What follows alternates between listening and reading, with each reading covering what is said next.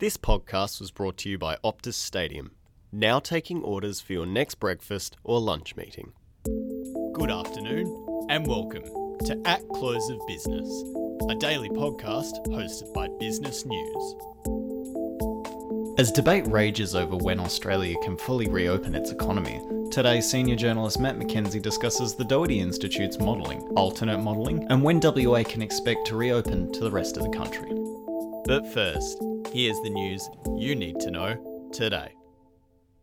Liquidators from EY have been appointed to 6 entities of construction business Jackson Group today, just weeks after cash flow issues brought work at its Forest Hall project to a halt. In a statement released this afternoon, liquidators Sam Freeman, Vincent Smith and Justin Walsh confirmed operations of the group had officially ceased and that they were urgently assessing its financial situation. The WA-based builder, which is part of WA-owned Doric Jackson Consolidated, led by Chairman Harry Zaitis, attributed the failure to the pandemic and tight margins, having lost 60% of its revenue as a result of projects being delayed or cancelled. Jackson specialises in commercial and large-scale accommodation projects and has 4 major projects underway, including St Louise's $11.4 million Dean Street apartments in Claremont. Just 2 weeks ago, representatives of Jackson told Business News it had paid the majority of its contractors on its Forest Hall project, a development funded by Minderoo Foundation as part of a scholarship program at the University of WA.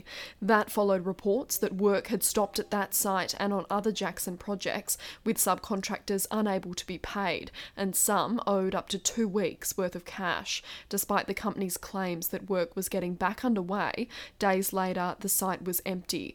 Former General Manager Russell Perkins exited the business in recent weeks, and Tony Morganti left as Chief Financial Officer earlier this year. The WA-based construction company is the second to collapse in the past 4 months. In May, Business News revealed construction company Pindan was on the brink of collapse, with the company later entering administration led by EY. And Wesfarmers, which owns Bunnings hardware stores and other big-name retailers, has lifted annual profit by 16% and plans to return more than $2 billion to shareholders after a strong year. Net profit, excluding significant items related to the closure of multiple Target stores and the conversion of others to Kmart, rose to $2.4 billion in the last financial year from $2.1 billion the year before. A 10% rise in group revenue to $33.9 billion was mostly driven by customers working from home and generally spending more time at home during the coronavirus pandemic. The Kmart operations recorded the biggest rise in pre-tax earnings at 69%, followed by Bunnings at 19.7% and Officeworks at 7.6%. Wesfarmers shareholders will get a final dividend for the year of $1.78, up 17% on the year before, taking the total payout for the year to $2.66. The company also plans to return surplus cash to shareholders, totaling $2.3 billion or $2 per share. But the capital return must first be approved by shareholders at an annual general meeting in October. If approved, shareholders will get their money in early December. Wesfarmers also owns a chemicals, energy and fertilisers division and an industrial and safety unit. And in other news, Feral Brewing Company is closing its Swan Valley venue after it chose not to renew its lease and says it has no immediate plans to open a new brew pub. A statement released by the company, which was acquired by Coca-Cola in 2017, said it would close the venue on Saturday, October 3rd. It said the brewery's experimental pilot plant would be moved to the company's Bassendean production facility and that its beers would be available in bottle shops and in pubs. A spokesperson told Business News Feral Brewing Company did not have a new venue works to replace the site, but that they had not ruled out opening a new pub in the future. According to Business News' data and insights, Feral Brewing Co. is the 3rd largest brewery in WA. We'll be right back.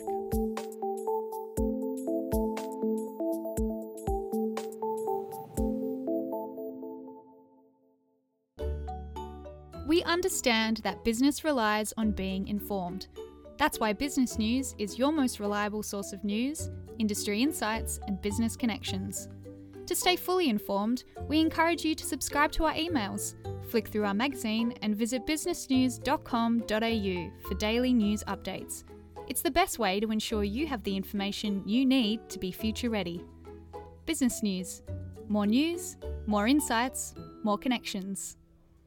Matt, I wasn't alive for the soaring rhetoric of the Hawke-Keating years, but there were some comments this week that felt very much like being flogged by warm lettuce. Can you tell me why it is that we're talking about a film from 2013 that I haven't seen and haven't thought about in just as much time? Well, I think the immediate answer is to say Scott Morrison loves this sort of folksy stuff. You know, he probably got his staff to say, oh, yeah, can you guys find a movie that's about this? I mean, maybe he's seen it, maybe he hasn't.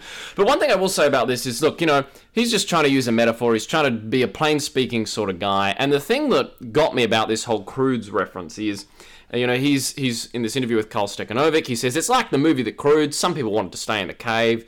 And the young girl, she wanted to go out and live again and deal with the challenges of living in a different world. Well, COVID is a new different world, and we need to get out there and live in it, which is, well, not precisely the rhetorical strand that I would be using. Then he says, we can't stay in the cave and we can get out of it safely. That's what the plan does.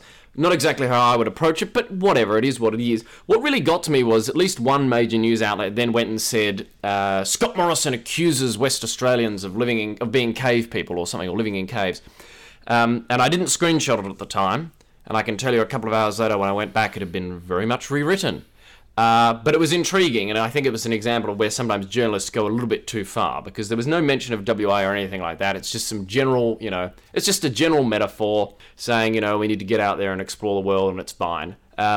So I don't think he was intending to say that West Australians are cave people, and I think it's not very useful to be suggesting that he was.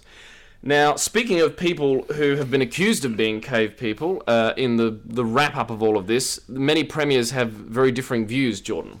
Something that's come to my attention this week is some prevailing commentary among some quarters that Western Australia and Queensland, under certain Labor premiers, are being recalcitrants and refusing to yield to a national plan for quote-unquote reopening that was set out by National Cabinet on August 6th. And I could talk in unspecific terms, but there's actually an editorial here in The Australian that caught my eye, and if I can paraphrase some sentences from that, to the effect of politicians in Australia gaining a taste for authoritarianism, and that Mark McGowan had walked away from the National Cabinet reopening deal.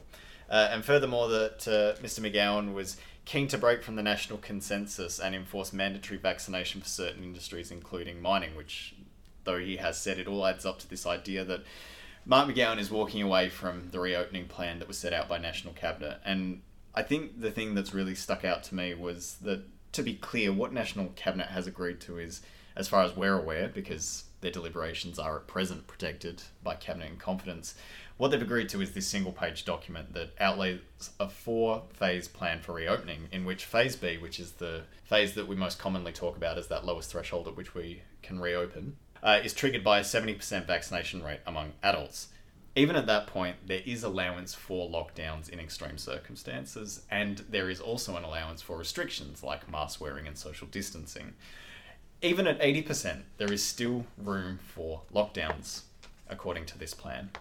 I'd also like to note that at the bottom of this one-page document, there's an addendum that reads, the plan is based on the current situation and is subject to change if required. And again, this gets to this idea that certain premiers are saying, well, we didn't assign on to this plan when New South Wales was regularly recording upwards of 800, 900 cases per day.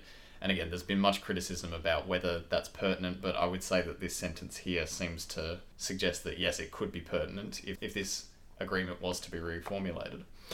I'd like to point out that this 4-phase plan was based on modelling of what could happen over the next 6 months. This wasn't a policy that was handed over by the Doherty Institute as to what policymakers should be doing.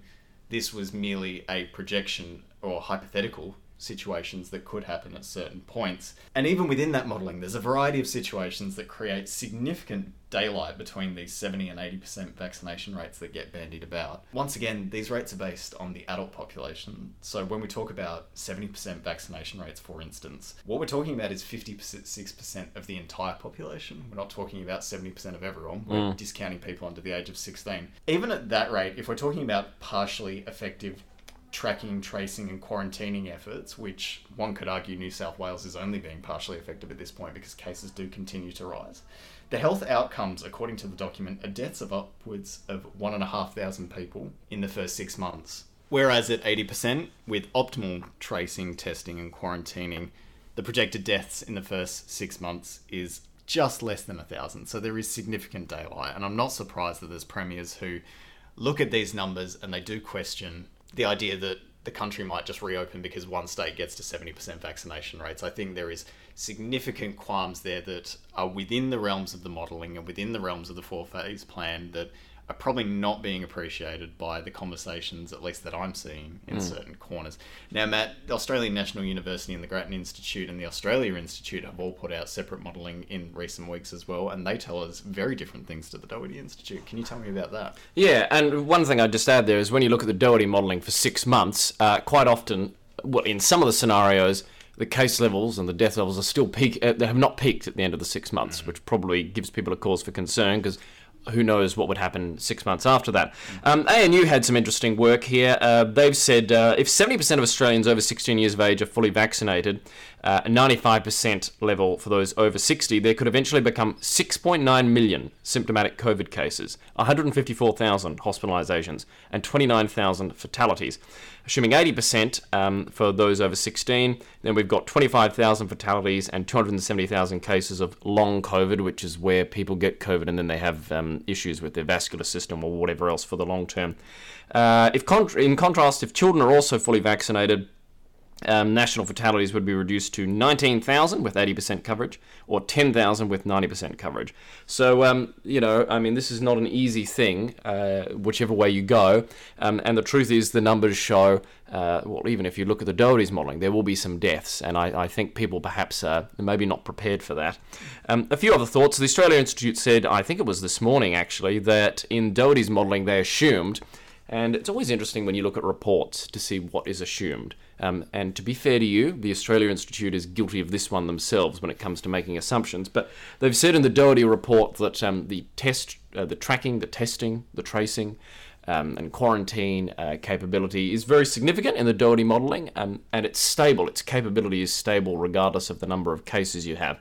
And the Australia Institute said, well, we're not sure that that's really realistic. If you've got 1,000 cases, it's much harder to track and trace and test than if you've got, say, 20 cases. So that's fair enough. And then there's also been the suggestion that having different starting points, if you have different starting points for reopening in terms of the case level, 1,000, like in New South Wales, versus 30, that you might get a different result. And Doherty have basically said, well, no, it just means you start at a different point in the curve. You might get a different result.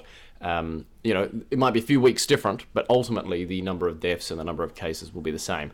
But so if people are effectively saying WA needs to just open up, have a 70% vaccination rate, and don't worry about it, bring in the people from New South Wales who've got the COVID cases and it's all going to happen as it is anyway, I don't think West Australians are going to like that so much. And the leaders who do that, they will not be very popular when the deaths start to happen.